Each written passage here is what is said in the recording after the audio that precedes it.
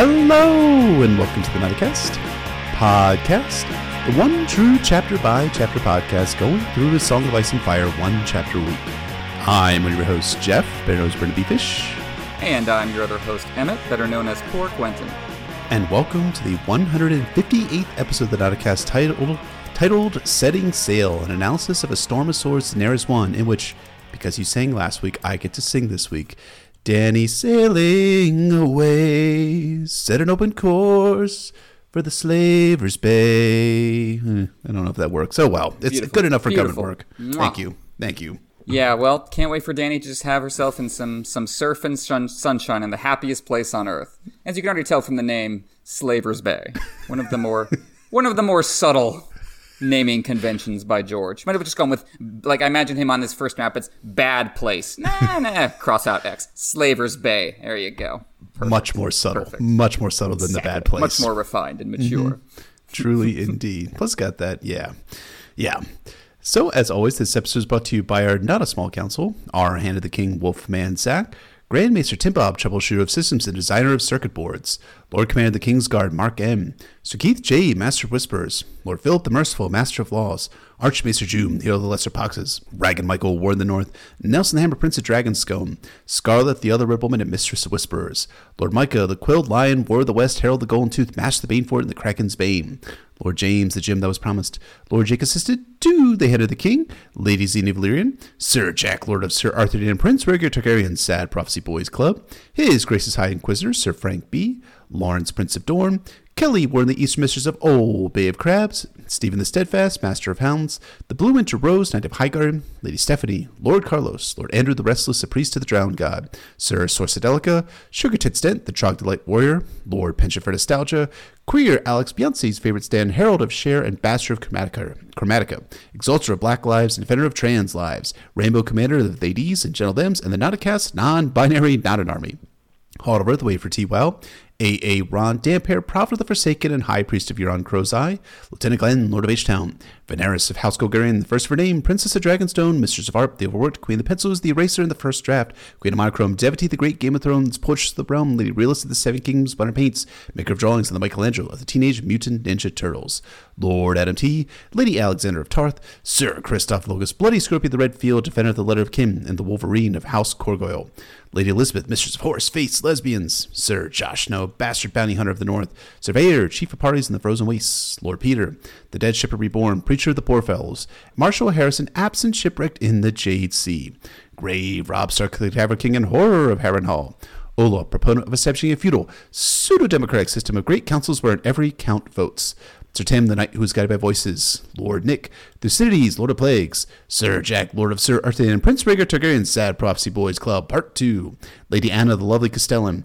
Pat Armor with the Blood Royal and Guarding the Bone Way, Luke, Lord of Lone Leaf and the Pillar of Autumn, Joe Snow, King of the Metro-North and Protector of the Tri-State, Squire Matt as Future Matt as the one who will bring balance to the kingdoms, Lord Kyle, Lord Samuel Seaworth, Sir Max, Lord Commander of the Constitutional Guard, Lady Ivory Dane, aspiring noble author in the Seven Kingdoms, Lady of Starfall, Wardness of the South, and patron freewheeling bisexuals. Lady Jamisa, she who suggests that coconuts migrate. Lord Kristoff of Arendelle, official Ice Master and Deliverer, the valiant pungent Reindeer King, keeper of feisty pants, and Prince Consort to his ginger sweet love Queen Anna. Lord Sir Septon Ruthers, Sir Grizzly Adams, the King's Justice, Ward of the Kingswood, and Sheriff of the Seven Kingdoms. Sir Kell, contractor in charge of continually extending the small council table. Lord Travis Mentat, Master of Ships and Third Stage Guild Navigator. Lord Anonymous II, Lord Tyler, the Prince who promises to wait patiently for the winds of winter. Lord D.B., Sister Winter, a former High Lady who is now known as Sister Winter, hopeful, romantic, and unrepentant shipper. Lord Monsef, and the severed head of a Targaryen prince rotting on the council walls. Thank you to all of our small council patrons. Thank you, counselors, as always. And I love that we're ending now with the prince rotting on the council walls. Just a wonderful image, especially going into a Dany chapter, so it's just perfect. No one else is allowed to join our small council. Or if they do, we'll just keep moving. We'll keep moving the Targaryen prince down to still be the bottom, below any new ones. We'll always end with the severed head. We'll see. We'll see about that. I mean, on Twitter the other day, someone asked like my top 5 or my favorite small council names that I get to announce, and my favorite one is Veneris of House Golgarian, because I think she did a really good job putting her name together. But the severed head of a Targaryen prince rotting on the council walls is a second, a very easy second for me. Now, all of our small council patrons are awesome, of course, and your names are all awesome, as always. But yes, indeed. Where the fuck was I going with that? Our spoiler warning, as we say in every episode, we'll potentially be talking about all published books. That is the 5 novels, 3 Dunking novels, histories, interviews, the Windsor sample chapters, as well as Game of Thrones TV show. Anything and everything. Our question this week comes from Lord Monsef, a small council patron, who asks, "Hi guys, I love your podcast. I love hearing Emmett speak, and I love it when Jeff goes into father mode. Drugs are bad. I'm right. You're wrong. It's true. We all love that. I have a question for each of you. Emmett, do you know Rick and Morty? What do you think? Do you think the relationship between Tyrion and Penny could have parallels with the latter? Jeff, I noticed that the main character of The Cautioner's Tale has similarities with Tyrion and Jaime. I'm curious about the kind of emotion you're trying to capture with the story you're writing. I love tornadoes." So I'll just go with mine real quick first. And yes, shamefully, I watch Rick and Morty. It's one of those shows that has attracted a really obnoxious fan base, and the people who love it the most tend to talk about it really annoyingly, so it's not the kind of thing you want to associate yourself with. And I do think the writing has somewhat gone downhill, but I still have a blast watching it, because I just like the characters and the concepts, and I like how unpredictable it is. So it's a hoot for me, even if it's the kind of thing, like how everyone brings up Fight Club as the ultimate dude bro movie, and it's like, half of me is like, well, but Fight Club is actually the antithesis of that if you actually watch it, and the other half of me is like, well, I don't want to hang out with a bunch of guys who think Fight Club is, So there's it's one of those things. But as for Tyrion and Penny compared to Rick and Morty, that's an interesting comparison. There is, I think, the same mix of like cynical character versus somewhat naive character, and the somewhat naive character pointing out how the cynical character has kind of ruined their own life. So I think there is something to that. The Rick and Morty to Aeswolf comparison I always thought was good was there's Marwyn the Mage, who pops up for one chapter. He feels like the Rick equivalent to me in that he's brilliant but clearly untrustworthy and kind of out of his mind. So like if Podrick Payne, if young, naive, innocent Podrick Payne, if instead of teaming up with Brienne he had to follow Marwyn the Mage all around the world, that's kind of what I imagine Rick and Morty would be like in the Aeswolf universe. I like it. I've never seen Rick and Morty, so should I watch it? Should I watch it? Should I? I don't know. There are some of the episodes of Rick and Morty that I love to pieces and will rewatch over and over again. But there are moments like with Game of Thrones where the sense of humor is a little ha-ha balls, and that can get a little repetitive over time. But I do recommend. It's fun to watch. I don't know if I'd recommend it. Sober on an analytic mindset. Oh, but as a background fun show. So, of course, exactly. It's why I hesitate. So, but no, it's still fun. I mean, I like Dan Harmon as a writer. Maybe not as a person, but as a writer, I think he's probably one of the top people, at least in the comedy field in Hollywood these days. But I don't. Yeah, maybe I'll give it a shot. We will see. I think it's something I will definitely potentially endeavor to do one of these days. Maybe. Wow, that qualified that about 3 times. Yeah. Yeah, they qualified 3 times. Never gonna fucking happen. Yeah. So what about Lord Monsef's question to you? He was Jeff, I noticed the main character of The Cautioner's Tale has similarities with Tyrion and Jaime. I'm curious about the kind of emotion you're trying to capture with the story you're writing. The main character of The Cautioner's Tale was not written with Tyrion and Jaime in mind. In fact, the creation of the character happened before I'd ever read A Song of Ice and Fire, which I still haven't because I can't read because I'm illiterate. But the point being that a lot of this character was based on some of my own experiences that I was having in the wake of being deployed overseas and coming back home. But a lot of it also too, like was trying to capture this kind of emotion of several fold. So one, it's this angle of what does it mean to come home from war? Like I think a lot of people come back from war, and if they end up writing something, they tend to write about what the war was like, what their experiences were. But what I wanted to capture in my story was like what it's like to come home from that experience that few people have had, and you try and get reintegrated back into society, and it really just doesn't work out. But the greater part of it too was like how institutions work to kind of make the rot of living in the modern world a lot worse.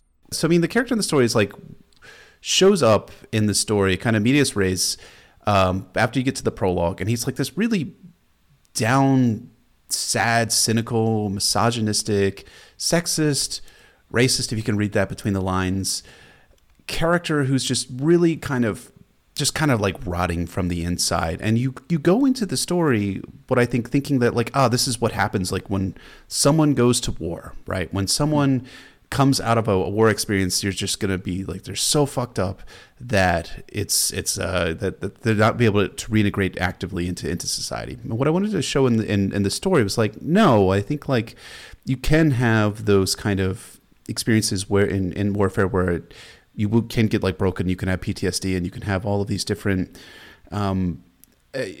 psychological problems that you come out of the story, out of that experience with. But I wanted to show is how it actually more like kind of displays some of the rot in modern society, specifically, if that makes sense. It like kind of illuminates it and makes it worse, as opposed to actually like creates it. I don't know if that's a way. And I was trying to relate that to some of my experiences from like the early 2000s and kind of like bro gamer, frat boy culture, which I was kind of tertiarily involved in back in the day. But yeah, I'm fucking failing, and I really shouldn't be fucking failing at trying to explain my own book. But no, Tyrion and Jaime are not the inspirations, but there are similarities. I agree. But is actually for Moncef, it's hurricanes. If you love tornadoes, that you should be loving hurricanes for the story. And I'll just leave it at that. I think you nailed it, and I think something I loved about the Cautioner's Tale, and something I think is missing from a lot of stories like that, is the sense, we have that the framework of the story of the damaged soldier who can't fit back into society. And what that kind of story kind of presupposes is that society is a good thing to which you would want to belong. And what if that's not really the case? And as you say, what if the contrast highlights that for you? And I think that's wonderful. I think that kind of more cynical distance, I think you can see in characters like Tyrion and Jaime, but I think they just they come at it from a very different social perspective. Because Jaime's a veteran, but hashtag veteran. Hashtag veteran. I don't know. I guess I just don't first and foremost think about Jaime that way, because the Kingslaying wasn't a battle, and that's kind of his primal scene. And like the battles that Jaime have been in, they're there, but they're not the huge moments for me. But maybe I have to reconsider that. But no, it's a good point. Tyrion's also a veteran as well. Blackwater, you're right. The Green Fork. What's wrong with me? They're both veterans. I'm falling into the same trap I just set for myself, where I have a pre-existing image of the veteran in my head. Right. When no, really, he's seen combat. He counts. You're right. But like that's the angle is for that George likes to do with these veteran characters, Barristan, Tyrion, Jaime, Eddard. He approaches it from different angles, right? For Jaime, it's like, the Kingswood Brotherhood was this time where I was just having so much fun. I was hanging out with Arthur Dayne, killing villains, that sort of stuff. And like his actual like war fighting is what in the War of the Five Kings, we don't really get his perspective beyond that he's kind of embarrassed that he got beaten by Robb Stark in the War of the Five Kings, and kind of has a grudging respect, if you can read that into some of Jaime's chapters in A Storm of Swords. But yeah, so it's interesting. I think like I can probably, when you ask about like similarities with characters, obviously I started writing the story. Started writing the story in 2009 before I had read A Song of Ice and Fire. But I've rewritten it. God, I don't know how many times at this point, or edited and rewritten it after I had read A Song of Ice and Fire. And there are, by osmosis, you can see that some things have probably filtered into the story as time has progressed. And I think I've become a little bit of a better writer as time has progressed as well, because I fucking sucked when I first started. God, don't ever make me look at those drafts ever again. So, hey, writing is rewriting. That's true for everybody. True indeed. So, George knows well. Yes, right. No one knows that better than George R.R. Martin. So thank you so much to Lord Moncef for the question. If you'd like to ask us questions we must answer here on the Nauticast, we invite you to become a Sworn Sword or higher level patron over at patreon.com/Nauticast, ASOIAF. You can also get show notes, a shirt designed by our friend Mallory, a.k.a. Sanrixian, one of the great Song of Ice and Fire artists, access to the Nada Slack, and bonus episodes like our recent analysis of the 2008 movie Waltz with Bashir, talking about veterans. That's a movie all about it. And we are excited to announce that next month this coming month here in October, our next Patreon-only episode will be a full analysis of David Lynch's 1984 classic movie Dune, just in time for the new one, which will of course fail to live up to the unquestioned majesty of David Lynch's vision. I am excited for that, and if I'm not mistaken, David Lynch believes that this film is to be his masterpiece, right? Oh, yeah, sure. He loves Dune. He'll always talk about Dune. It's like physically painful, the look on his face when someone asks Dave. It's like David Fincher did the Alien 3. Yes. And has like disavowed it completely and has this look on his face if anyone asks him about it. Same thing. And that's part of the fun of Dune, is how much David Lynch didn't want to do it. So we'll have a lot of fun with that.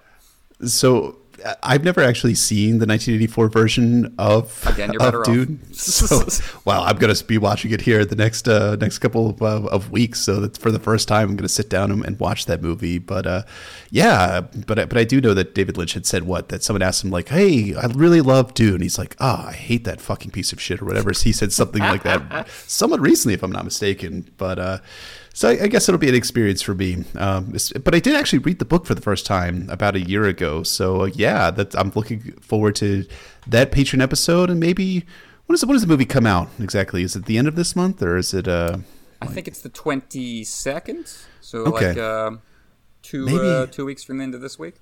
Maybe we record. I mean, we could talk about it off air. But maybe we record it after we see like the movie in theaters, so then we can at least have like a blurb at the end. Yeah, talking about comparing the two. Maybe we'll discuss things. Away from the watching eyes. Gosh, I'm the worst. I don't even do I even have a part of this? Am I even a podcaster? I don't even know at this point.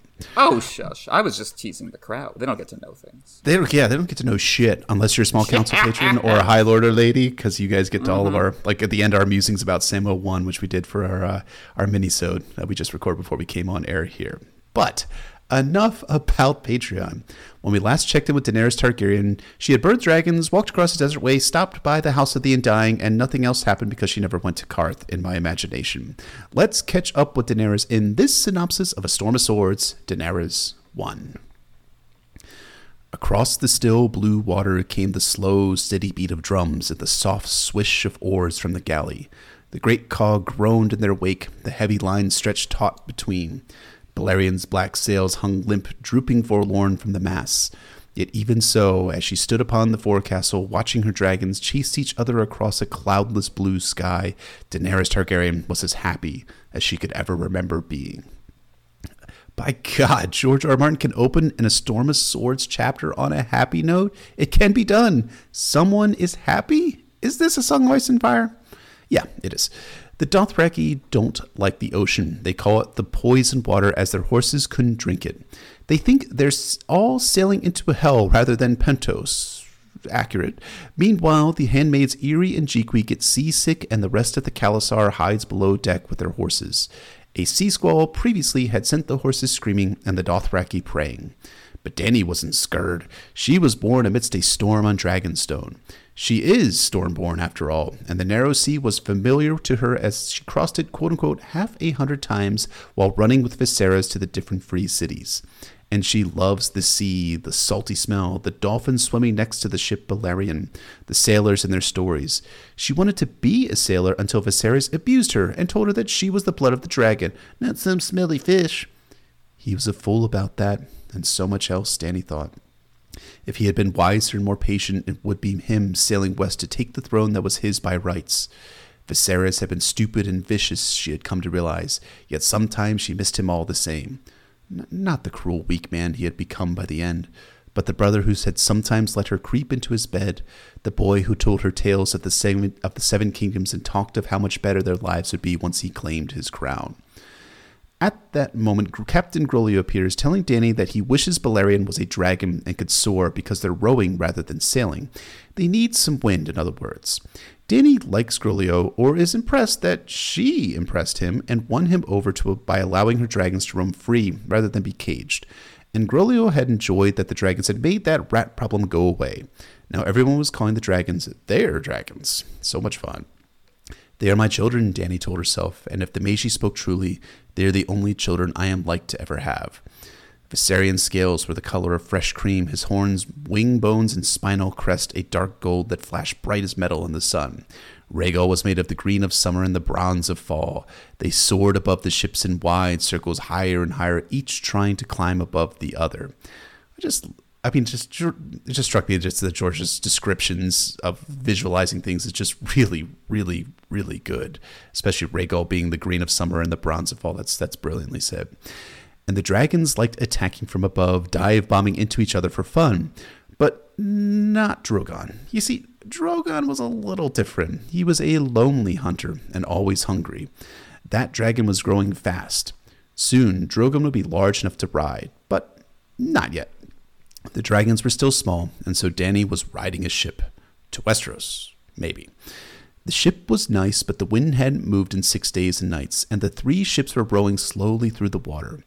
At that moment, Sir Jorah appears and comments that Drogon is lost. No, you dumb fuck. It's not Drogon who's lost. It's us, Dany corrects. I mean, she doesn't use the profanity, but that's my interpretation of it. Anyways, how big will the dragons grow? In the 7 kingdoms, there are tales of dragons who grew so huge that they could pluck giant krakens from the seas. Dany laughed. That would be a wondrous sight to see. It is only a tale, Khaleesi, said her exile knight. They talk of wise old dragons living 1,000 years as well.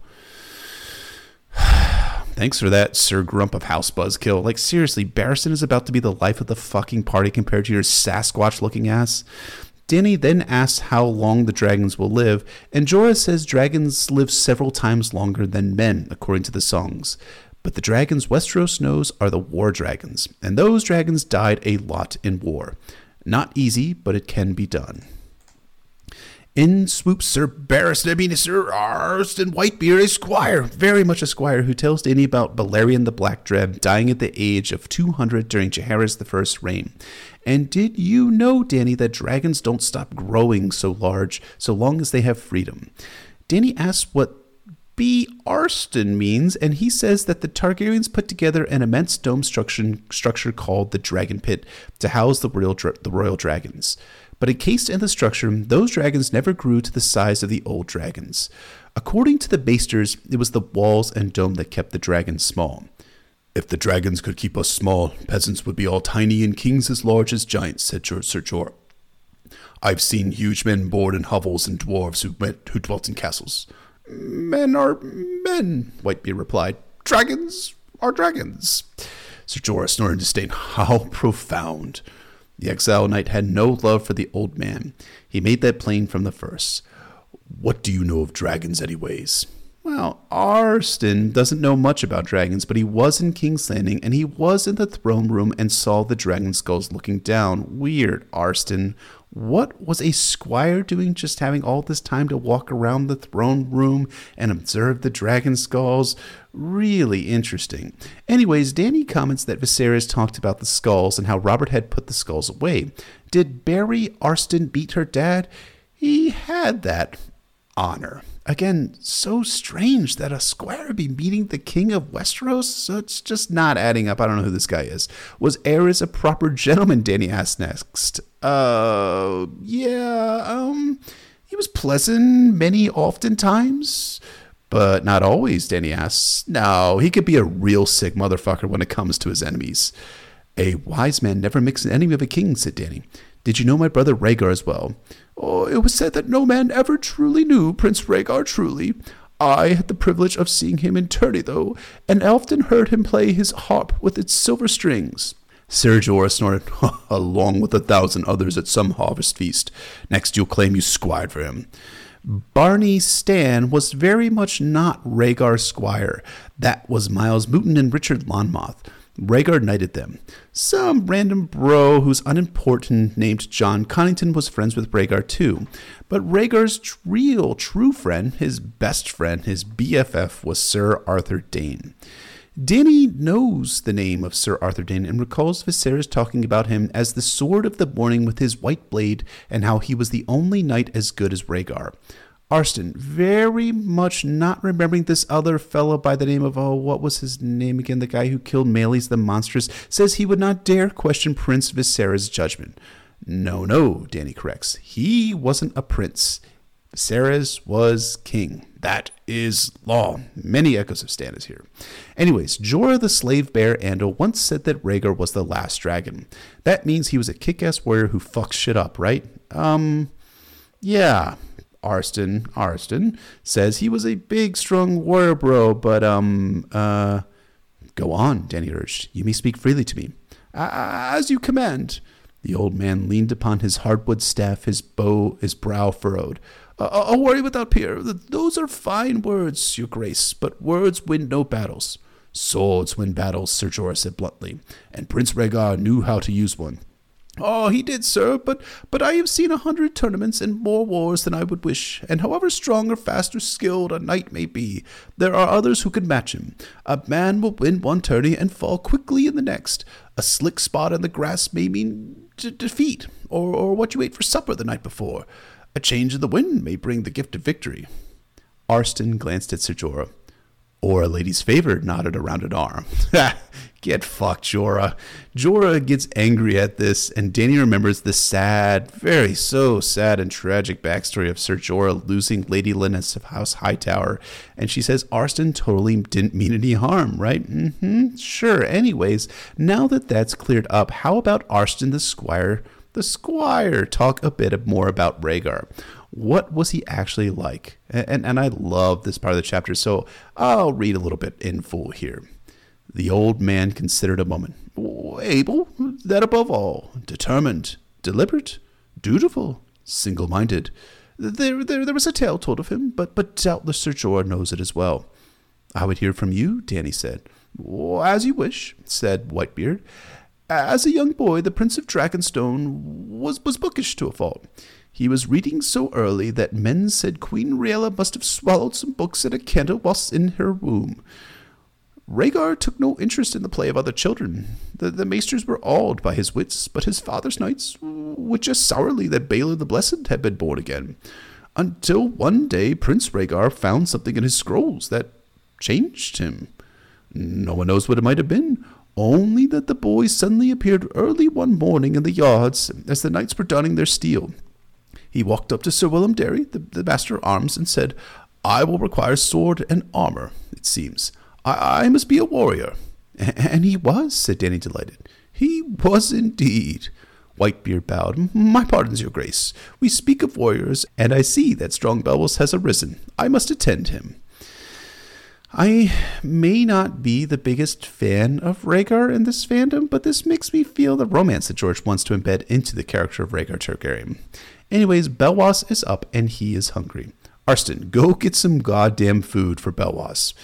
Dany dismisses Arstan, and Jorah tells Dany that Arstan is a liar and not to listen to him all that closely. To that, Dany replies that she has to listen to everyone, high and low, strong and weak, noble and venal. People might lie, but there may be truth in lies. She had read that in a book somewhere.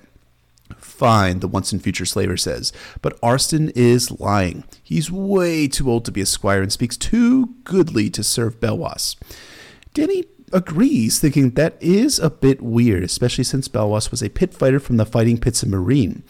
Belwas was sent to be her guard by Illyrio, and she did need protection from the usurper, or from the warlocks, or all those Dothraki who want her dead. A lot of fucking people want her dead.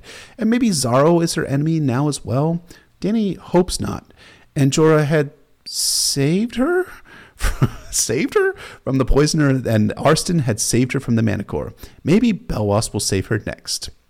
And look, we have not really talked about Belwas too much, so we're going to have to describe this guy, and George does that right here. He was huge enough with arms like small trees and a great curved axe so sharp he might have shaved with it, in the unlikely event of hair sprouting on those smooth brown cheeks. Yet he was childlike as well. As a protector, he leaves much to be desired. Thankfully, I have Ser Jorah and my blood riders, and my dragons never forget. In time, the dragons would be her most formidable guardians, just as they had been for Aegon the Conqueror and his sisters 300 years ago. Just now, though, they had brought her more danger than protection. In all the world, there were but 3 living dragons, and those were hers. They were a wonder and a terror, and beyond price. As she thinks about what to say next, Dany feels the wind picking up and the sailors start shouting at the wind. Grolio runs around also shouting, this time commands, and Belwas does a little dance, which I had totally forgotten about Belwas doing a little dance on the ship there. Yeah. Just that mental image is just sending me. Dany shouts that they're sailing, but Sir Grumpbear wants to know where they're sailing or what they're sailing towards. All day the wind blew steady from the east at first, and then in wild gusts the sun set in a blaze of red. I am still half a world from Westeros, Dany reminded herself, but every hour brings me closer. She tried to imagine what it would feel like when she first caught sight of the land she was born to rule. It will be as fair a shore as I have ever seen. I know it. How could it be otherwise? We'll see about all that eventually when Dany approaches Westeros next week or the next in the Winds of Winter. The ships move as Dany hangs out in the captain's cabin. Grolio's cabin, until he told her that queens take the best rooms even on ships. And then a knock comes. In comes Sir Jorah Mormont, bringing all the cheer of a Cormac McCarthy novel with him. He's sorry to wake Dany, but he needs to talk to her. Oh, I was not sleeping, sir. Come and watch. Dany took a chunk of salt pork out of her bowl in her lap and held it up for her dragons to see. All three of them eyed it hungrily. Rhaegal spread green wings and stirred the air, and Viserion's neck swayed back and forth like a long, pale snake as he followed the movement of her hand. Drogon, Dany said softly. Dracarys. And she tossed the pork in the air. Drogon moved quicker than a striking cobra. Flame roared from his mouth, orange and scarlet and black, searing the meat before it, and began to fall. As his sharp black teeth snapped shut around it, Rhaegal's head darted close, as if to steal the prize from his brother's jaws. But Drogon swallowed and screamed, and the smaller green dragon could only hiss in frustration. Dany chides Rhaegal for being mean and greedy, but Dany is proud of teaching her dragons how to use dragon fire. Well, that word, Dracarys says. That word, Dracarys, Jorah says. And then the dragons belch fire at Jorah. And sadly, so sadly, Jorah doesn't catch on fire and or melt in this moment as he backs away just in time. Dany laughs and tells Jorah to be careful with that word. It means dragon fire in High Valyrian. Good, great, who the fuck cares? Jorah needs to talk with Dany. So Dany dismisses her handmaid, Irri. When she's gone, Dany asks what's bothering Jorah. Strong Belwas, Arstan Whitebeard, and Illyrio Mopatis. Why? Because Dany would be betrayed 3 times for blood, gold, and love. Mirri Maz Duur was obviously the first, very obviously, so the remaining 2 traitors are very definitely Barristan and Belwas.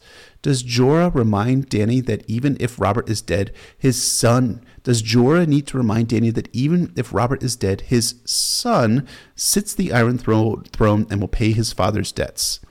This boy, Joffrey, might want me dead if he recalls that I'm alive, Dany said. What has this to do with Belwas and Arstan Whitebeard? The old man does not even wear a sword. You've seen that. Aye, and I've seen how deftly he handles that staff of his. Recall how we killed that manticore in Karth? It might have been easily your throat he crushed. Might have been, but was not, Dany pointed out. It was a stinging manticore meant to slay me. He saved my life. Khaleesi, has it occurred to you that Whitebeard and Belwas might have been in league with the assassin? It might have all been a ploy to win your trust. Her sudden laughter made Drogon hiss and sent Viserion flapping to his perch above the porthole. The ploy worked well. Sir Grumpknight doesn't smile and says it's all Illyrio. His ships, his captains, his sailors, and those 2 guys are his. But Illyrio protected Dany before, Dany counters. He even wept when he heard Viserys died. But was he weeping for Viserys or for his plans he had with Viserys, Jorah asks. And damn, but I have to roll out the heartbreaking, the worst person you know just made a really great point headline all over again for Ser Jorah, who I hate. To Dany, though, Illyrio is a friend, and his plans don't need to change. Plus, he's rich as fuck. True, but he was born a poor kid, and people don't get rich through being kind. Fact check, true. What does Illyrio love more than gold? And hey, wasn't that one of your prophesied betrayals? For gold? Well, maybe, but Illyrio loves being alive more than his gold. Dany had burned Mirri Maz Duur for betraying her.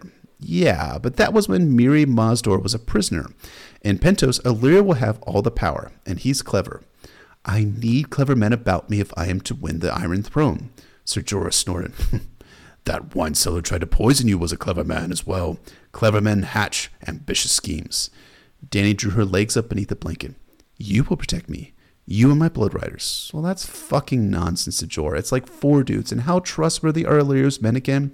Maybe they're all just like Pyat Pri and Zaro, Zo, and Daxus. Dany realizes that Jorah means well. Fact check on that one, he fucking doesn't. But she cautions that she can't distrust everyone, just as she can't trust everyone either. She has to conquer Westeros with more than 4 dudes. True, but if Dany keeps on trusting everyone, she'll end up like Rhaegar and Viserys before her. This kind of pisses Dany off. She knows she's being treated like a child by Jorah. She says that Belwas isn't a schemer, and Arstan didn't lie to her. He's not what he says again. He's not what he says he is, Jorah responds. But he knew Rhaegar. So did a lot of people. Your Grace, in Westeros, the Lord Commander of the King's Guard sits on the small council and serves the king with his wits as well as his steel. If I am to be the first-year Queen's Guard, I pray you hear me out. I have a plan to put to you. What plan? Dany asked. Tell me. Illyrio Mopatis wants you back in Pentos, under his roof. Very well. Go to him, but in your own time, and not alone. Let us see how loyal and obedient these new subjects of yours truly are. Command Grillio to change course for Slavers Bay. Oh, Dany does not like the sound of that plan, thinking that Yunkai, Meereen, and Astapor were where bad shit happens. What's in Slavers Bay for Dany, she asks. An army. She should go to Astapor and buy Unsullied. Why? They are all palace guards, infantry, and obese? Well, those ones that Dany might have seen before, sure, but that ain't the full story. Has Dany heard the story of the 3,000 of Qohor? No. The coverlet slipped off Dany's shoulder and she tugged it back into place. By the way, the coverlet has been slipping on and off throughout this conversation. I've kind of skipped over that part of this chapter. This is important for reasons that we'll unpack by chapter's end. Anyways, Jorah launches into a full story of the 3,000 of Qohor. It's a long story. It's great backstory, but this synopsis is already so fucking long. So to summarize, as you guys probably all know, the Dothraki attacked Qohor, the Qohoric hired sellswords and the Unsullied. The sellswords fled or were massacred, and the Qohoric got their asses kicked. The next day, the Unsullied showed up and formed up outside of the gates. The Dothraki thought the Unsullied were shit for being infantry, which is classic Cav nonsense. Fuck them. And they charged against them over and over again. And the Dothraki ended up getting their asses kicked, losing 12,000 dudes, including Khal Temo, his blood riders, and their sons. The surviving Dothraki cut off their braids and threw it at the feet of the 600 surviving Unsullied. Since that day, the city guard of Qohor has been made up solely of Unsullied, every one of whom carries a tall spear from which hangs a braid of human hair. That is what you will find in Astapor, your grace. Put ashore there, and continue on to Pentos overland. It will take longer, yes, but when you break bread with Magister Illyrio, you will have 1,000 swords behind you, not just 4. Dany starts to get excited, thinking that this is a wise course, but she doesn't have much in the way of what you'd call money. How's she going to buy Unsullied? Well, show them your dragon. Show them your dragons, Jorah says, and sell Illyrio's shit or trade it for Unsullied. When Dany counters that it's, again, Illyrio's shit, not her shit, Jorah says, yeah, and if he's a true friend like Dany thinks that Illyrio is, he'll give it up and not give a shit. Daenerys starts to then get really excited, but Jorah says there are dangers on sea or land, and it's possible that Grillio might not obey Dany's command, but she should figure that out for herself. Yes, she decided, I'll do it. Dany threw back the coverlets and hopped from the bunk. I'll see the captain at once. Command him to set course for Astapor. She bent over her chest, threw open the lid, and seized the first garment to hand, a pair of loose sans silk trousers. Hand me my medallion belt, she commanded. She commanded Jorah as she pulled the sans silk up over her lips. And my vest, she started to say, turning. Sir Jorah slid his arms around her. Oh, fuck. Oh, was all Dany had time to say as he pulled her close and pressed his lips down on hers. He smelled of sweat and salt and leather, and the iron studs on his jerkin dug into her naked breast as she crushed her hand against him. One hand held her by the shoulder, while the other slid down her spine to the small of her back, and her mouth opened for his tongue, though she never told it to. His beard was scratchy, she thought, but his mouth is sweet. The Dothraki wore no beards, only long mustaches, and only Khal Drogo had ever kissed her before. He should not be doing this. I am his queen, and not his woman. Fucking goddamn it, Jorah. She's 14. 14, you absolute motherfucking creep. Jorah gives the, again, I have to emphasize this, 14-year-old Daenerys a long, creepy kiss, and Dany starts to say that Jorah should not have done that. But before she can finish the thought, Jorah says he shouldn't have waited so long. He should have kissed her through the red wastes and Vaes Toloro and that fucking place called Karth. Everywhere. He wants to creep kiss Dany all the time, and I fucking hate this. I mean, it's good writing, but I just hate Jorah Mormont so much. Dany covers herself up and tells Jorah that wasn't fitting. She's his queen. And yes, she's brave and sweet and beautiful, as Jorah says. And Jorah starts to call Daenerys Dany until Dany corrects him. No, motherfucker, your grace. Your grace, he conceded. The dragon has 3 heads, remember? You have wondered at that ever since you heard it from the warlocks in the House of Dust. Well, here's your meeting. Balerion, Meraxes, and Vhagar, ridden by Aegon, Rhaenys, and Visenya. The 3-headed dragon of House Targaryen, 3 dragons and 3 riders. Yes, said Dany, but my brothers are dead. Rhaenys and Visenya were Aegon's wives as well as his sisters. You have no brothers, but you can take husbands. And I tell you truly, Daenerys, there is no man in all the world who will be half so true, to you as me. God, I hate that motherfucker so bad. Save me, Emmett, from him. If only the dragons got him on that ship. But that is the synopsis for A Storm of Swords, Daenerys 1. You know, putting Jorah aside and the fact that I hate him, did that come across in the synopsis? It may have, or may not have. It really kind of feels like George made a significant course correction for Daenerys Targaryen since A Clash of Kings as he's writing A Storm of Swords. It kind of feels that way, doesn't it, Emmett? Yeah, so we weren't the biggest fans of Dany's chapters in Clash. They had some beautiful imagery, especially in the House of the Undying, but they were lacking in the plot and character departments. Not so in Storm of Swords, in which her chapters are keyed into her choices and the ripple effects they have on the world around her. It's a lot like Davos' story in this book. George starts by stripping it all down in this chapter, exiling Dany at sea, like Davos on his rock, so he can remind us who she is underneath all the imagery, what she wants.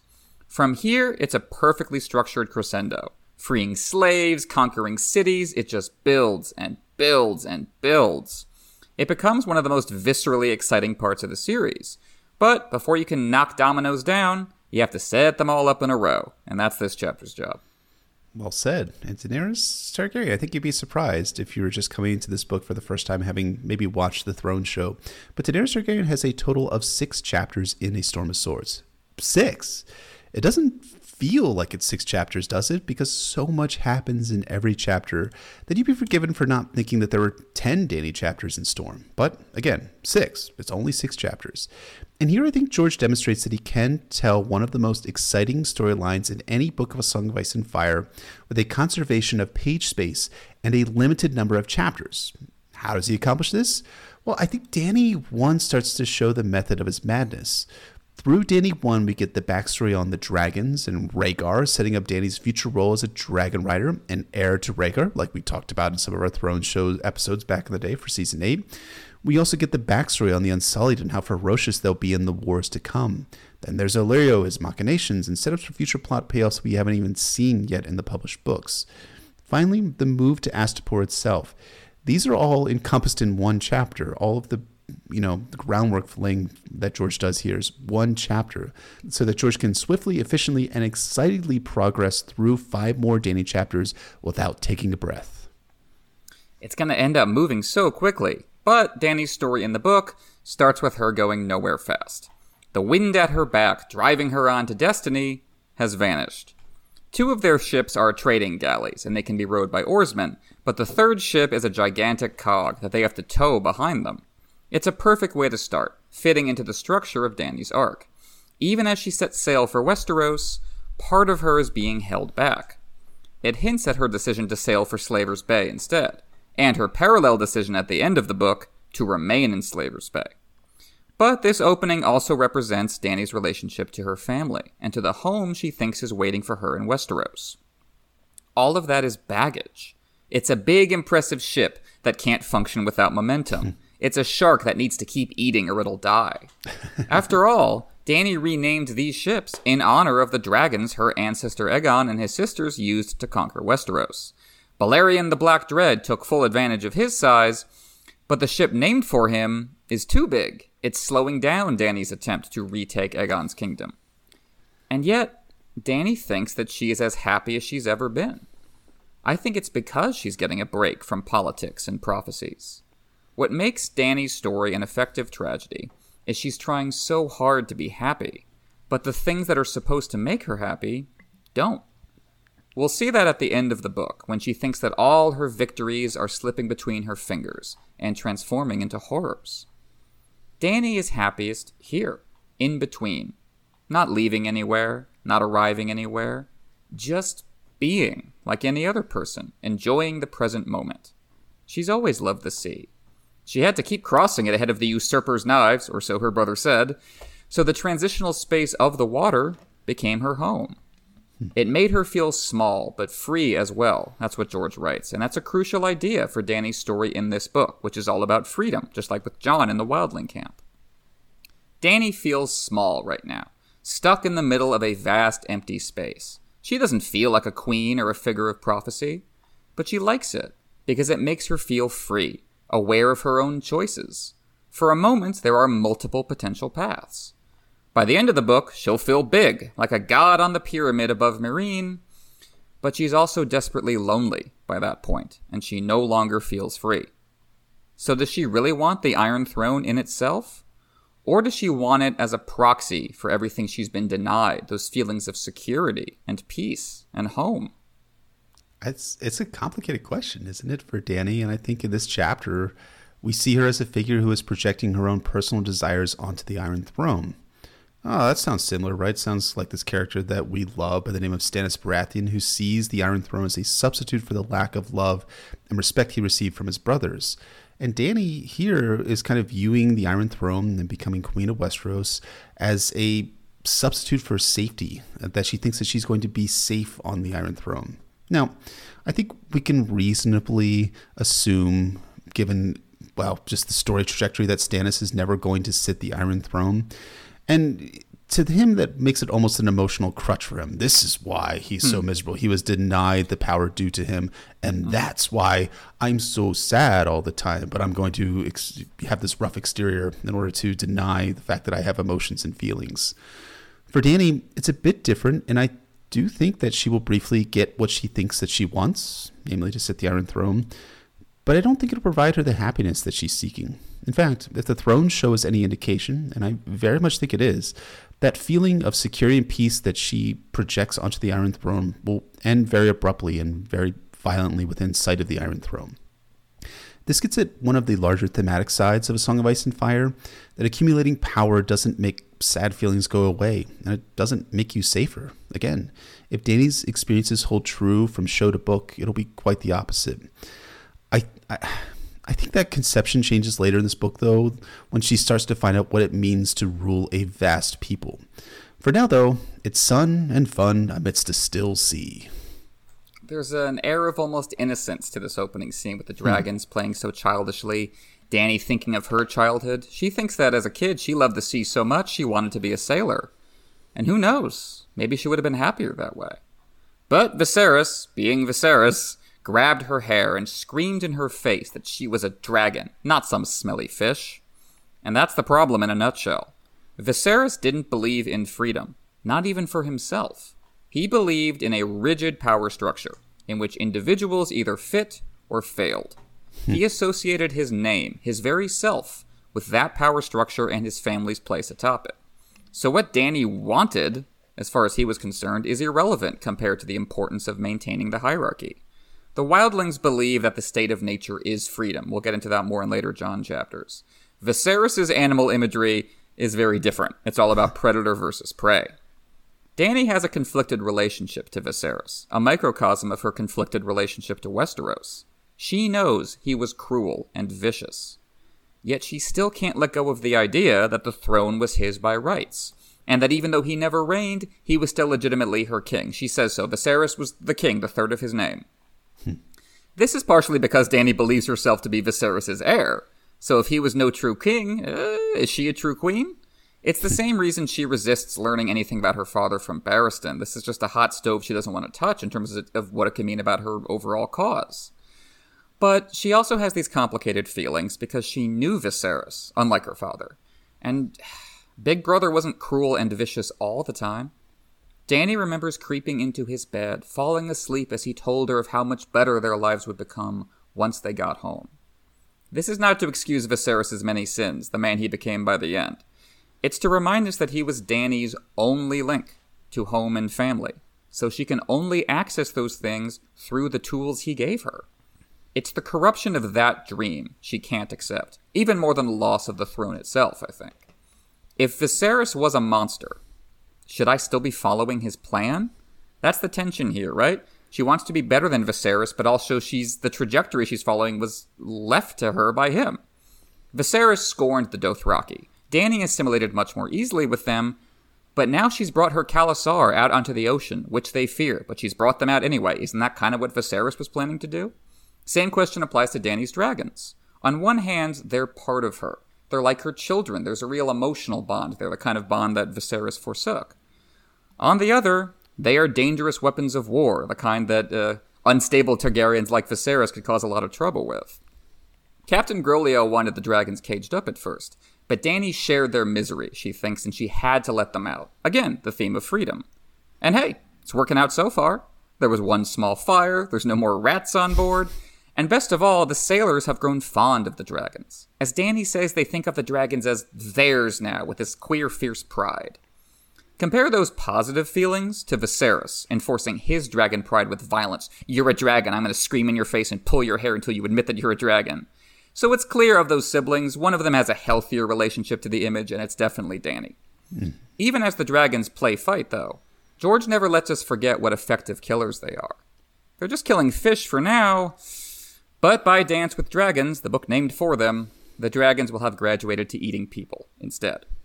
Dany wants to fly on Drogon. As Groleo says, the ship Balerion can't match her namesake. So what's it going to take to cross that gap? What will it take to make Dany's dreams a reality? Well, as we're going to find out at the end of A Dance with Dragons, as she tells the swaying grass, fire and blood. That's, she's embodying those aspects of her dragon personality at the end of that book. And that's something that really is striking, too, coming back here to A Storm of Swords. And I really like these smaller scenes of Dany and her dragons gaining the loyalty of Groleo's crew. And they're crucial because they demonstrate Dany's ability to win friends and influence people. But notice something else here. It's kind of a contractual relationship in that Dany's dragons do something for Groleo's sailors and help them. They sort of take care of the rat problem on the ship, and the crew loves her and the dragons for that. This is a small taste of Dany's future self in A Storm of Swords. She is helping people and gaining loyalty in response to her help. In this, she does demonstrate how different she will be as a ruler and how she will use her assets, her dragons, to demonstrate value to her people. This contrasts with how Viserys conducted himself, focusing on the image of how Dany was supposed to be as a Targaryen, because Targaryens are supposed to be ethereal, godlike, royal, not working with their hands like a peasant, not being non-elf-like, high elf-like. What Dany wanted in her background was that she wanted to descend from the clouds to live a life working with her hands. And here, she demonstrates that value to these sailors, that she'll be a leader who demonstrates care for their needs. You can see why she's going to be utterly charismatic when she's doing that on a much larger scale throughout her arc in A Storm of Swords. Absolutely. You can already see that dragons are figures of both wonder and terror. And that kind of uneasy interplay is going to define a lot of Dany herself when she gets to Slaver's Bay. All this talk of Dany's lizard kids feeds naturally into a discussion of the history of the Targaryen dragons. As with her family, all she has to go on are stories. Jorah only knows the legends. Dragons can live 1,000 years and grow big enough to pluck krakens from the sea. Arstan Whitebeard, as he calls himself, knows more specifics. He says dragons can just keep growing if they have food. And freedom. Back to that theme. Freedom? Dany asks. What do you mean? I mean, she's asking what it has to do with dragon growth, but the way George writes it there, it's like Dany's asking for a definition of the word freedom, which is very relevant to Slaver's Bay. Arstan tells Dany about the dragon pit her ancestors built to house their dragons, who never grew as big as they might have on the outside. Jorah rolls his eyes at that, pointing out that, hey, humans don't work that way. Giants live in hovels. Dwarves live in castles. Just look at Tyrion. Throughout A Storm of Swords, Jorah takes a materialist view of things, while Arstan talks about more abstract concerns. When we get to the duel of Strong Belwas versus that guy in Meereen, and Jorah's like, it doesn't matter, beating that one guy won't get us into the city, and Barristan's like, no, there's some intangible concerns of honor and momentum you have to take seriously. Regardless of which approach you find more convincing, the implications for Dany's story are clear from the fable of the dragon pit. Not only is it difficult to get dragons to behave, but by doing so, you take something special away from them. They lose a little of that magic, the combined wonder and terror, the otherworldly bond that Dany forged with her children as her ancestors did. Instead, the dragons just become beasts of burden, weapons of war. As Dany will say in Astapor, a dragon is no slave, so she doesn't like chaining up her dragons. But if she doesn't, how will she prevent them from burning it all down? Arstan admits that, like Dany vis-a-vis Westeros, he was born too late to see dragons in the flesh. He only saw the skulls in the throne room. Even before Dany learns that Arstan is really Barristan Selmy, she realizes that he's a resource to cultivate. He was there. He knows what really happened. And he's one of the joys of reading this chapter is realizing that Barristan is basically giving away the game here. Like, he knows way too much. He knows way too many details to really just be like, I saw your family at a tourney once. He's kind of giving himself away. But he still doesn't give her anything useful. He holds back about her father out of fear. The truth about the Mad King would only infuriate her, and as he'll admit later, Barristan is testing Dany first to see if she's like her father. Barristan's feelings are right there in his face about the Mad King. Like I say, he's not much of a spy. As Jorah says later, Barristan is just too old and well-spoken to be Belwas's squire, so really none of this cover story makes sense, but Dany doesn't know enough to interpret his feelings. When Barristan says that Aerys could be very harsh to those he thought his enemies, definitely a phrase he sneaks in there importantly, he thought they were his enemies, Dany's only response is that, well, no one should make enemies of a king. So she puts the onus on them, on these enemies, as she did with Mirri Maz Duur, insisting that she brought her doom upon herself. Look what you made me do. At the end of this book, she will realize that's not enough. Daario says that, hey, the slavers brought their doom upon themselves. But Dany insists that she can't just stop there, right? She needs to learn how to build a better world on the ashes of the old one.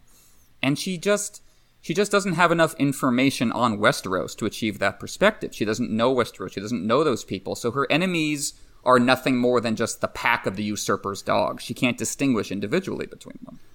Yeah, and that's an angle that shows a complexity to Dany, that despite that she's going to identify with the common man, and she does identify with them right now, she'll never stop thinking of her father's enemies as usurpers and usurpers' dogs. It's a blind spot for Dany and her personality, but it's an understandable blind spot. She never knew her father in person, as you said, and she grew up with Viserys' stories as her only touchstone for who he was. And she has Ser Jorah Mormont as her primary guide to Westeros. And as we'll find out, maybe he doesn't have Dany's best interests at heart, maybe, and will feed that narrative about usurpers' dogs, despite, Jorah, weren't you at the Trident on the other side, as Barristan will point out at the end of A Storm of Swords? More than that, people are inclined to think the best of their family, right? Or maybe not. For me, as a teenager, I thought my dad was superhuman, mostly because I didn't know my father beyond the 6-year-old's understanding when my dad passed away. So Dany, she did see her father in the House of the Undying, but it's not as though she had a picture of him to compare notes of whether this was her dad or not from that experience in the House of the Undying. Still, one aspect of the whole scenario is that Dany isn't asking why so many people rose up against her father. At least not here. And Barristan also isn't telling her the truth. At least not here. It's the inverse of Stannis, who spends a lot of the story wondering why everyone loved Robert and Renly and never loved him. There were Targaryens who were more popular that Barristan could talk about. He could talk about Rhaegar, but he kind of holds back there as well. Not out of fear. He says that no one really knew the Prince of Dragonstone, save a special few. Moreover, Barristan cautions Dany against swallowing the stories about her brother whole. She thinks of Rhaegar as a legendary warrior. That's how Viserys described him. Barristan says that words win no battles. Chance, really, plays the largest role, as Jorah well knows, having won a tourney with a certain lady's favor tied around his arm. Jorah himself said, every other tourney I was mediocre at best. That's what changed everything for me. And there's an extra layer to this when you know who Arstan Whitebeard really is. Barristan himself is a legend out of the songs, talked about in even more glowing terms than Rhaegar. But these days he's ashamed of himself, so much so that he's posing as a mere squire, not even a knight. Life changes too quickly to invest so much of yourself in an ironclad image. As Barristan says, that's what happened to Rhaegar. He was a bookish boy until he read something that convinced him he had to be a warrior. And so he was, said Dany, delighted. She wants to believe in this kind of self-actualization. It's what she experienced with the dragon birth, becoming a different person overnight. But she's going to learn in Slaver's Bay how hard it can be to cross the gap between who you are and who you want to be. It's not always as simple as taking a new name like Barristan did. Your identity can be a cage. You know, I've been struck by your point when we were covering Season 8 about how Daenerys doesn't resemble Aerys II as much as she resembles her brother Rhaegar. While Daenerys will not be driven to become a warrior by a book, but by the injustice that she sees, much of the way Barristan describes Rhaegar could describe Dany's arc in A Storm of Swords. Still, this character of Rhaegar becomes much more intriguing in Dany's first chapter in A Storm of Swords, and we're starting to see the dim shape of the man he actually was through someone who actually knew him. And the more we learn about him, the more intriguing he becomes to us. And we know George likes him or admires this character that he's written because he was bookish to a fault. And the knights in Aerys' service, the same dudes who stood, saw, and did nothing, mocked Rhaegar for reading books like some non-fucking jock.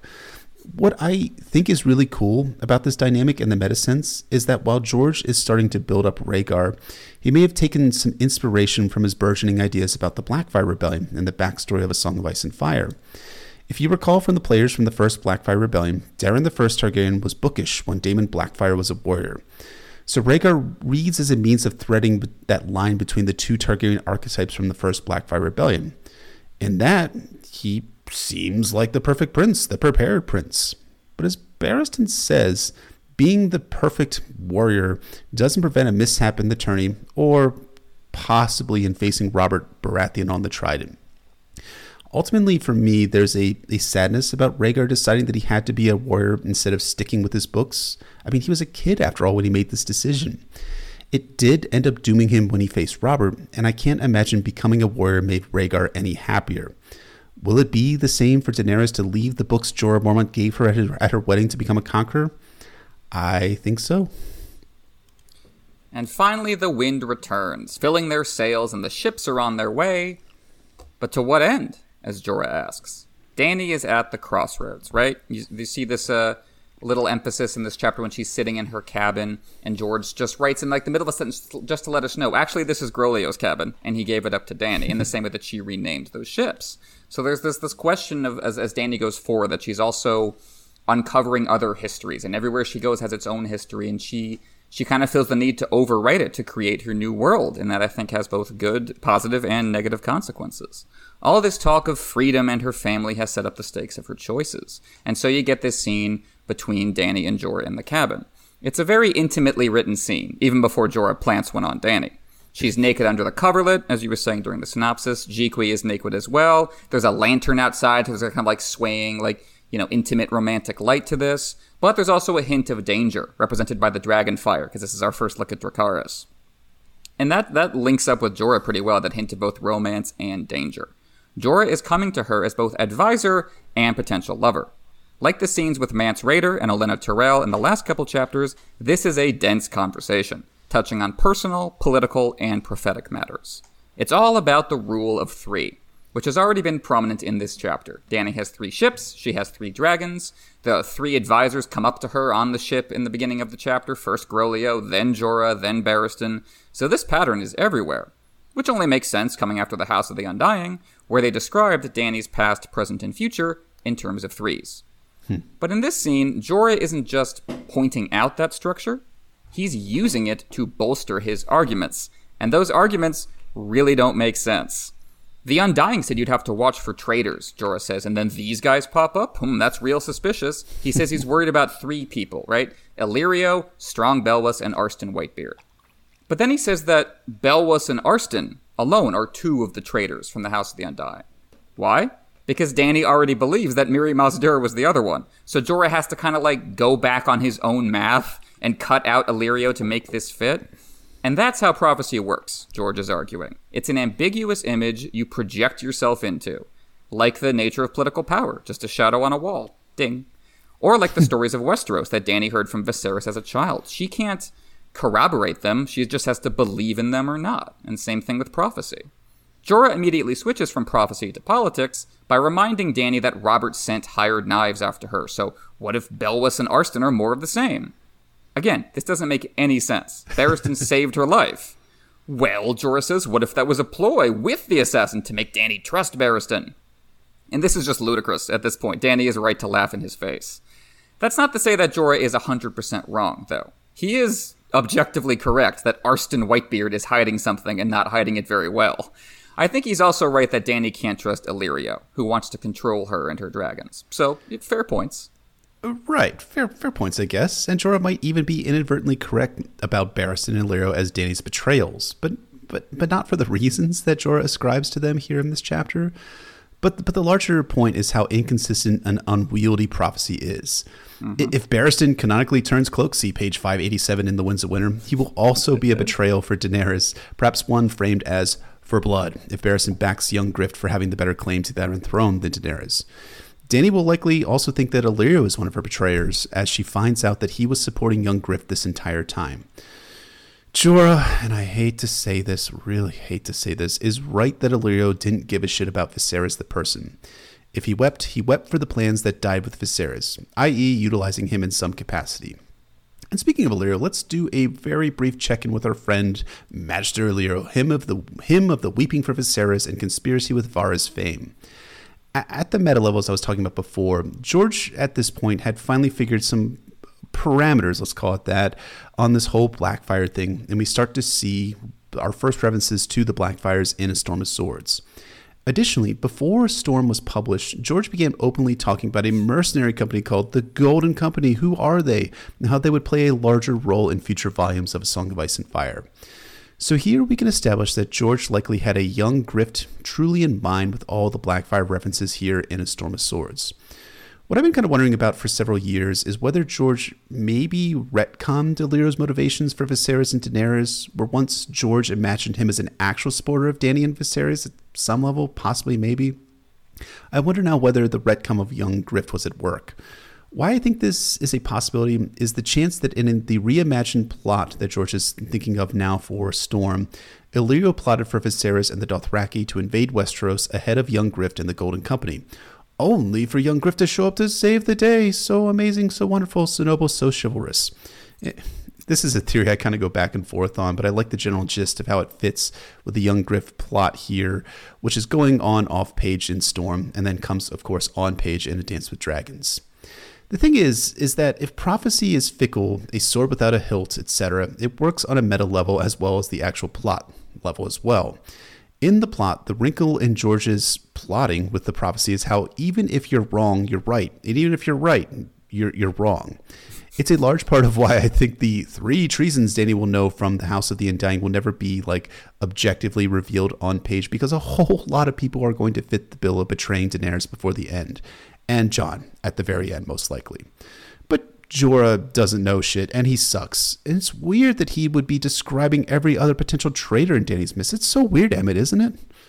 I love that idea of connecting the prophecy to the writing process itself and these kind of advantageous uncertainties. Melisandre makes that plain later in Storm when she tells Davos, if I've misread things in the flames, it's the reader's fault, not the book. She makes the metaphor very clear. If George is saying, hey, if you get Aswaf wrong, that's on you, not on me. I made it ambiguous on purpose. But yeah, it's the irony here, and this scene on reread is so strong when you realize that when Jorah is describing all these men Dany can't trust, really he's describing himself. He's the one who's been spying on her, and he's the one who used an assassin to bind himself closer to her. That's exactly what happened with the poisoner in Vaes Dothrak. As Barristan will later say, Jorah is the crow calling the raven black, which, is just Westerosi for the pot calling the kettle black. Jorah is a hypocrite who tries to make himself look better by projecting his sins onto other people. We already saw that in Book 1. It's Ned Stark's fault I had to go into exile, not mine.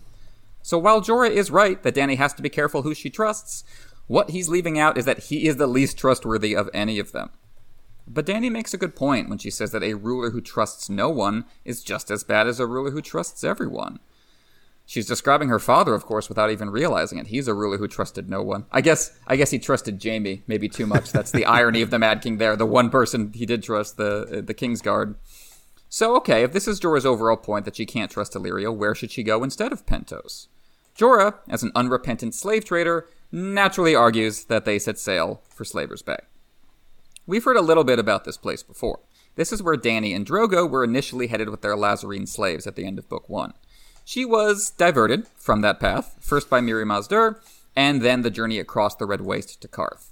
Now we're coming full circle, but now she doesn't want to go. Everything she's heard about the cities of Astapor, Yunkai, and Meereen has been, quote, dire and frightening. In contrast to her idealized view of Westeros, when she thinks, when I set foot on that shore, it would be the most beautiful place in the world, I just know it. So why should she abandon heaven to descend into hell? Because, Jorah says, hell is where they forge armies. Specifically, the Unsullied, a fighting force that will become central to Dany's story. Dany has seen individual Unsullied as household guards in the Free Cities. As she will learn at Astapor, the slavers no longer sell them as individuals. Only in hundreds and thousands to maintain cohesion, I guess is how they'd think about it.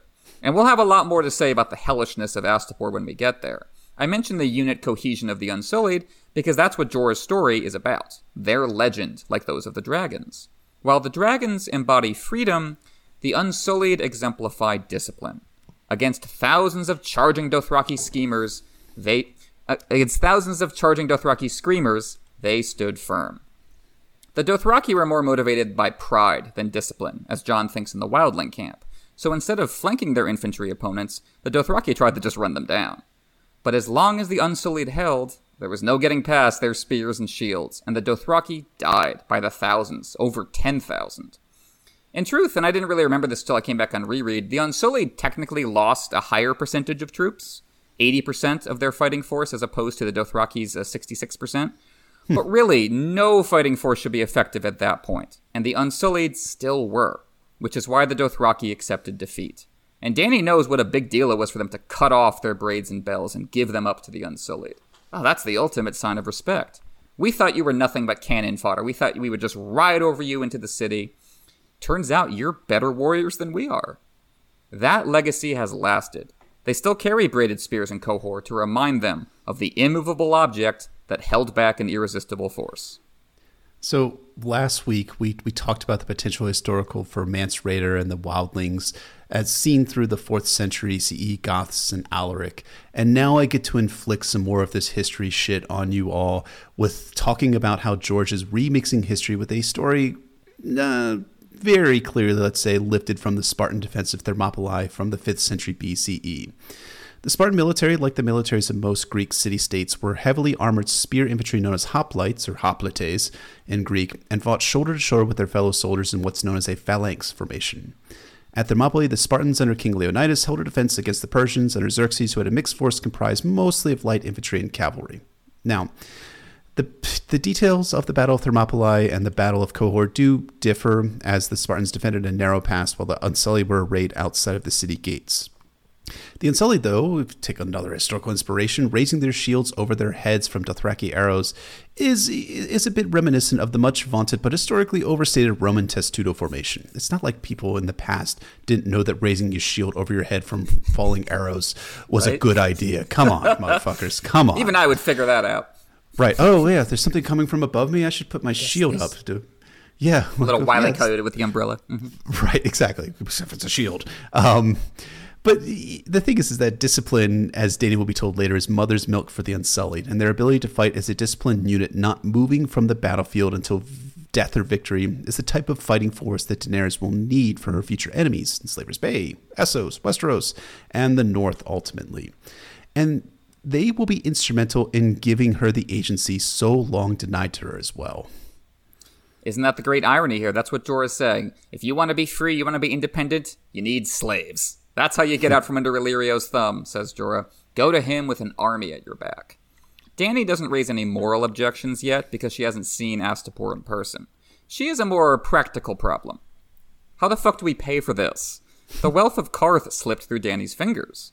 Jorah can only hope they make money as a sideshow again in Slaver's Bay, and if they don't, he says, maybe we can barter with Illyrio's goods. Jorah frames this as a test of Illyrio's loyalty and the loyalties of those he sent. If the cheesemonger won't put his wealth at your disposal, if his servants won't change course with you, then they're not your friends. They're just interested in being in charge. Really, though, this is Jorah testing his own power. Can I get away with this? Can I get you to turn against other people on your side? Well, Dany agrees, and she's so excited she forgets herself, rising naked in front of him. She explains her plans as she dresses, only to turn right into his arms. Dany has known that Jorah is into her since the City of Bones. In this conversation, she tells herself not to be angry at him because he does all he does for love. Yet his kiss still comes as such a shock to her. It's a total defiance of their roles as queen and knight. Suddenly, Jorah has elevated himself to her consort, as well as her guardian. And there is a giddy thrill to it for her because of the intimacy. She hasn't been close with someone like this since Drogo died. So her mouth opens, and then she pulls back, covering herself up lest her nipples betray her. She doesn't want to be attracted to Jorah, and she definitely doesn't want to reconsider their relationship to the extent that he does. He's already calling her Daenerys. She has to remind him to call her Your Grace. But he wants to be one of the 3 heads of the dragon. You can take husbands, Dany. Make me one of them, and I will be true to you. This is where all the chapter's different threads, personal, political, prophetic, all come together. Even as Jorah speaks romantic words out of the songs and stories, I should have kissed you before, you were made to be kissed, he's also angling for his own promotion, and saying that putting him in charge would mark the fulfillment of her destiny. A little problem with that argument, as you may have noticed if you know how to count to 3. How would Jorah handle the other head of the dragon, the other husband Dany's supposed to have? Not well at all, from what we've seen here. As Dany will tell Jorah later in the book, she knows why he's pushing all other men away from her. It's so she won't listen to anyone else, and he'll have no rivals for her affection.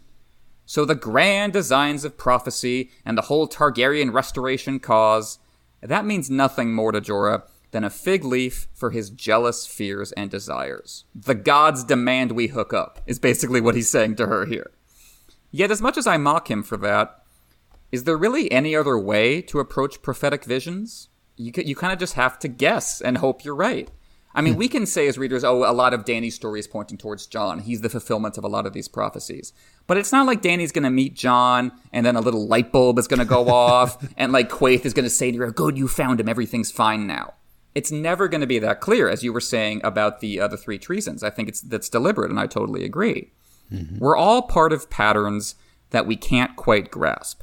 Paranoia is a fact of life, even if you never had sorcerers spell out your destiny in riddles. Dany doesn't know the truth behind the dragon must have 3 heads, any more than Jorah does. Her choices are her own, for better or worse. And I think that moment when Daenerys believes that all signs of destiny are pointing her in one direction, that the Unsullied are the way that she will gain her throne, are all undercut by Slavebear making his move. In a way, though, that same sense of destiny that Dany felt in that moment was what Jorah Mormont must have felt too. That, in no fucking way, justifies a 40-something dude making out with a 14-year-old Daenerys. I mean, come on. Jorah pulls a little finger from a Game of Thrones with Sansa in this moment, as Dany notes that his mouth tastes sweet. Was Jorah eating some mint before coming into this room with Dany? Much? Maybe? Possibly? I mean, I think that's what Jorah wants us... that's what George wants us to potentially remember from a Game of Thrones. But that destiny feeling for Jorah must have been strong. Not so sadly, destiny proves just as fickle as prophecy for Jorah, as this moment will not last, as Dany will spend as much time as possible not being alone with the creep before exiling him for being the treasonous git that he is. For now, though, everyone is reasonably happy or very conflicted, the 2 genders, and that's an interesting note to leave Dany on in her first chapter. The start of the chapter finds Dany with her chill, happy vibes, enjoying the sea and the lightness of existence away from the land. Most of the rest of her arc, though, will find her on blood-soaked land, on blood-soaked soil, all airy lightness gone. But if you do recall from A Dance with Dragons, there will be a moment towards the end of that book when she'll take to the skies and experience that same lightness, that same airy feeling. literally in this case, if only for an instant. And that takes us right into foreshadowing and groundwork, because, in A Dance with Dragons, Dany will lock her dragons away, just like Arstan talks about her ancestors doing, except Drogon. Instead, she will ride him away from Daznak's pit, as she thinks about doing in this chapter. So, like you were saying earlier in the episode about so many through lines being set up in this chapter, it's not even just for Storm, even stuff in A Dance with Dragon, those basic tensions that will define her story there, I think you can already see them here. Yeah, and I do think it's such a fascinating dynamic in A Dance with Dragons that does get spelled out here in Storm of Swords, that you either have to chain your dragons or ride them. You have to either you have to chain your violent side, or you have to embrace it fully. Or at least that's the dynamic that Dany kind of comes to the realization of at the end of A Dance with Dragons, that she has to either choose peace or war, that there's no middle ground. She has to make a very hard choice between between a binary. And I think it's a tough choice, and it's one of the most tragic, sad moments in A Song of Ice and Fire. And at the same time, there is a feeling of triumph too, because we are finally getting out of Meereen, as most readers will feel like. But I think it's one that we may look back when we get to The Winds of Winter and A Dream of Spring and be like, maybe not so triumphant after all. So dragons like to attack from above, as Dany says, as she observes her dragons doing the same thing in the waters in the ocean here. And that is something that Krasny's Monaklos and the Astapori will discover just a few chapters hence, when, yes, Drogon rises to the sky and Krasny's trying to pull him down with his chain, and of course belches dragonfire when Daenerys calls for Dracarys on the Astapori. Sure, and I think as other people have said, George may have borrowed that from fighter pilots, who, the advantage of attacking from above. And I think there's also just something in the idea that it makes the dragons look as though they're kind of emerging from the sun, or emerging from the sky. There was that legend in book 1 about the moon being an egg that cracked and let go of the dragons. And when Drogon descends first at Astapor and then at Daznak's pit, it does feel like that, like he's being kind of birthed from the sky. And it's very dramatic. It's wonderful. Speaking of Dragonfire, George has some great setup work here, where he has this little moment where Dany's teaching the dragons how to char their own food with this Dracarys. And George says, Dracarys, what's that? And Dany explains, well, that's Valyrian for Dragonfire. And then you don't have to mention it again until the exact moment she unleashes Drogon on the slavers. And that's great, because you need to set it up so we know what Dracarys means in the moment. But you don't want to set it up too much that we can see it coming. And I think that's the perfect balance. What I kind of wonder is whether George is doing, as he does, he often rewrites the story. So he realizes that he has to set up Dracarys, and I wonder if that he came back to this chapter and wrote that part about Dracarys in, about how Dany figures out, because he realizes I really can't just have Dany yell out, Dracarys, and you're like, oh, that came out of nowhere. So here he's doing the work to kind of set the foundation up for Dany to call out Dracarys at Astapor, which is one of those thrilling moments in A Storm of Swords, one of the most thrilling moments in all of the story. Speaking of burning people, Dany says that Illyrio values his life more than gold, pointing out that she burned one of her former betrayers, that is Mirri Maz Duur, before. What I think George is communicating here very strongly is that Dany is going to burn Illyrio for betraying her via Young Grift. Again, we did talk about how George had finally come onto the idea of the Blackfires, likely as foundation for the fact that Young Grift himself descends from the Blackfires. And here, foreshadowing that Dany is going to burn Illyrio for betraying her, I think it makes a lot of sense, and I think George is laying the groundwork for that. We keep Illyrio is one of those characters who is mentioned in way more chapters than he appears. I think George never wants us to forget about him and his kind of puppet master role in first Dany's story and then Young Grift's. And I think there will be definitely an immensely emotional payoff to their story, because Dany trusts Illyrio, or trusts Illyrio to have done right by her and Viserys, and that betrayal, I think, will be set up for all the betrayals she feels once she gets to Westeros proper. Mm-hmm. So Dany says her Dothraki followers who hate sailing, hate being on the ship, she says, they're acting like they're sailing to hell. We're just sailing to Pentos. As it turns out, they're the ones who are right, because when we get to Astapor, George repeatedly compares that city to hell. So the Dothraki were more right than they knew. They are indeed going to hell. As you were talking about in our mini-sode for our small council and High Lord and High Lady patrons, yes, You even have the smell of brimstone in Astapor. So that imagery of Astapor being hellish is intentional on George's part. It's not a subtle metaphor, what Astapor represents in the story. And I think it's all for the better that that is the case. Although there are some aspects of Astapor that we'll get into at a later date, let's say, about how that's... There's a lack of... Well, I'll save all those thoughts for later Dany chapters in A Storm of Swords.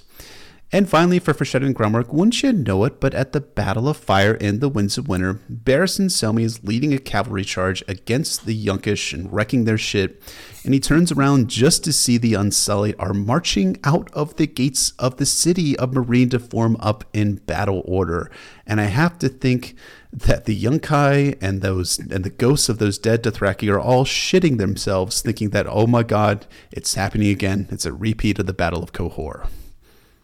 Yep, exactly. No, I love that. That's it's so similar to when Barristan compares it to the Blackfire Rebellion, and he says, "Oh, it's just like Baelor and Maekar." I love that. Even the characters swept up in battle can recognize their similarities to a previous battle, especially Barristan. So yeah, that's some viscerally exciting stuff. It's great. Mm-hmm. So moving into our theory and discussion portion of the episode, there is this intriguing little nugget that comes up in the backstory here when Barristan is talking to Dany about Rhaegar, and says that Rhaegar was very bookish until one day it seems like he read something that changed his life, and he went out to Willem Darry and says, it seems I must be a warrior, which is a very intriguing phrase. So I want to talk a little bit about what it is that Rhaegar might have read and what it is it might have taken away from it. And a lot of what we know about Rhaegar's interest in this is related to Maester Aemon, because Maester Aemon talks in A Feast for Crows about being in touch with Rhaegar, and he says that Rhaegar believed himself to be the prince that was promised, but later on he came to believe it was his son, and that's what we saw in the House of the Undying, was Rhaegar declaring it his son. So do you think it's probably fair to say that this was the first phase of that, right? When Rhaegar thought the signs were pointing to him? I think you're right, and I think this is something that's really interesting about Targaryens. Now, I'm not a big Targaryen stan, as you could probably tell. I think a lot of the Targaryens were worthless pieces of shit, and I don't like them. But was that too overstated? I don't know. But I do think the one interesting aspect of the Targaryens is this sense of them being the heroes that are going to save the world. And there was an intriguing bit from when George R. R. Martin was doing his promotional tour for Fire and Blood Volume 1, where he references a theory that Aegon the First, Targaryen Aegon the Conqueror, that is, believed that he had a destined role to save Westeros or save the world from the White Walkers and from the others. And I think that's led a lot of fans to think that there's not just that, but I think a lot of fans think that Rhaegar had a similar revelation or realization about himself, that he was destined to be this prophetic figure of destiny, that he had to save the world, until, as you said, Dany observed in the House of the Undying that Rhaegar seemed to come to the realization that it wasn't him after all, that it was probably his son, Aegon, or Jon, or someone is going to be here to save the world. But I am curious about something. So they do say in this chapter, or Barristan says, or Arstan says, that Rhaegar read scrolls or books that led him to this conclusion. And what possible books or scrolls did Rhaegar read to come to this conclusion that he was the destined prophetic figure to save the world, and henceforth what led him to believe that it was his son who was that prophesied destined figure? Well, thinking about Aemon and thinking about the myths surrounding the prince that was promised, and thinking about Rhaegar, there is that book that Aemon makes sure to leave a copy of for Jon when he departs the Wall in Feast/Dance. And Aemon leaves behind the Jade Compendium for Jon, which includes the legends about Azor Ahai fighting a monster. And we've talked before about whether or not Aemon knows that Jon is Rhaegar's son. I think there's evidence for and against. But I think that's suggestive that maybe it was a book, maybe that was the book Rhaegar read, or a book like it, because Aemon was in contact with Rhaegar about these legends, about how they might apply to present-day people. So maybe it's possible that that's what Rhaegar read, the signs of Azor Ahai and his overall arc, and he thought they pointed to him and said, turns out I got to do that. I'm going to have to fight a monster with my fiery sword one day. Better learn how to be a warrior. And I always like that, because it's so literal. And I get why someone would think that way, but it's also I see why, of course, Rhaegar, as Rhaegar developed, he later changed his mind about exactly what that was about. We know it was shifted to his son. Maybe he had some idea in mind for his son by Lyanna as well. but like there's a simplicity to it, to Rhaegar's reaction, that is touching. Like, he doesn't like flinch, right? This is my duty, I have to do it. But it's also kind of scary. And it's like, wow, dude, you read one thing, and it's like your whole life is gonna change. Like, I get the kind of romantic appeal to that, but it's like, wow, are you that fickle? Are you that changeable? Like, man, what if you read a different book that said you should destroy the entire world? Would you believe that too?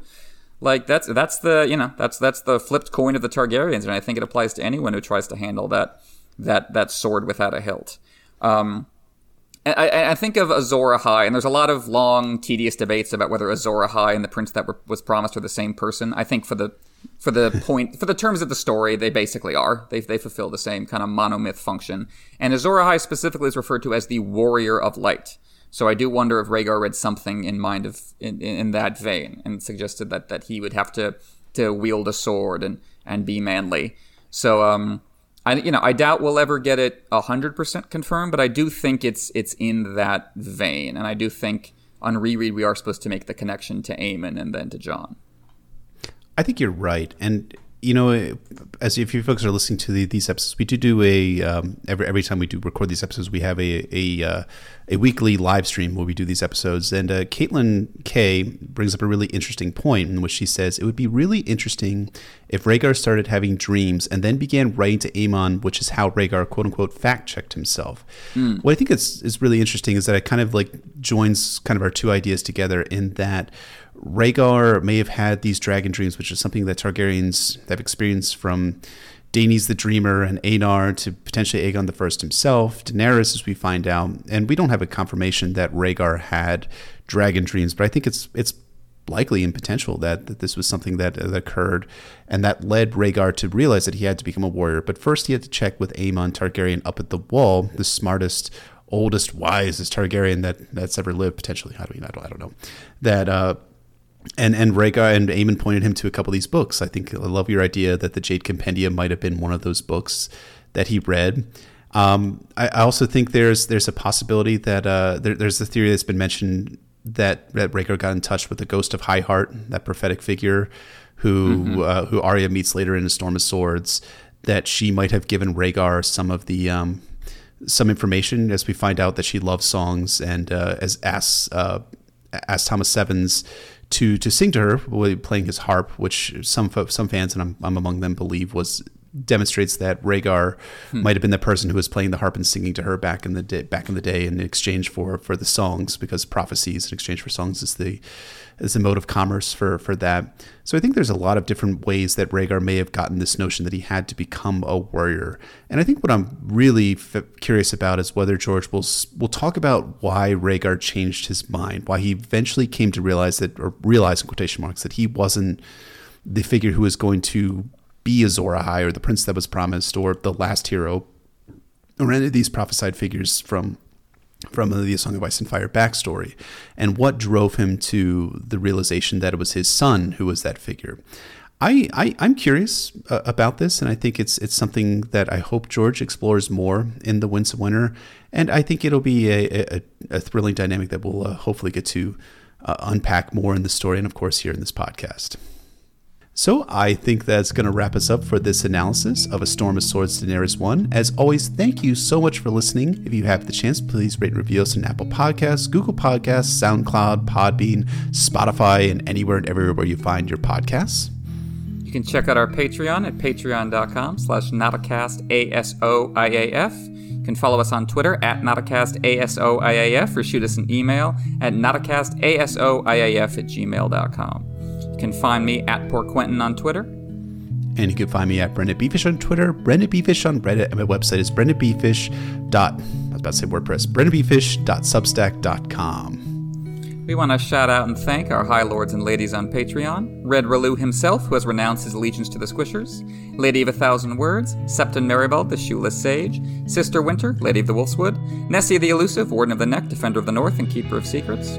Sir Thomas the Raven Knight, Lord of Blackwood. Sir Way, of course. Matt, Warden of the Sanguine Shore. Lord Sam K.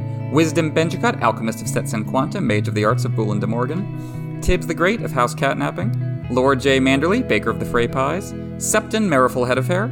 Lady Silverwing, Caboth the Unfrozen, Lord of the Bricks and Castle Crimson Light, Sir Keith of House Corbray, wielder of Lady Forlorn, Lord Andrew, Warden of the Dubai Sands, Lord Young of the Ghostwoods, Lady Mira Reed, wielder of Dark Sister, Slayer of Tinfoil, Sir Will of the Anarcho-Syndicalist Commune, Lord Clay, Sir Small Paul, Guardian of the Stonehaven, Defender of Donatard Castle, Septon T-Bone, the Low Septon, Refined Wrangler of Icy Arachnids, Lady Veronica, who has abandoned the orphans at the Inn of the Crossroads to become the Queen of Memes, Lady Danielle of House Lannister, Titanium Pirate, Lady Joan, Lady Ranger of the Frostfangs, Sydney of House Quo, Princess of the Friendly Black Hotties in the Summer Isle, Random, Fierce Protector of Cripples, Bastards, and Broken Things, Sir, Lady, Jordan, Defender of the God's Eye, Lord Peter, not Peter, Drinker of Strong Wine and Lord Commander of the Flat Planetos Society, Lady of Rainy Afternoons, James of House Keen, Lord of the Forest City, Admiral of the Cuyahoga, and Warden of the Western Reserve, Lady Ken of House Motown, Goddess of Sips and Wine, and Sir Andrew of H-Town. Thank you so much, as always, to all our High Lords and Ladies. We really appreciate your support.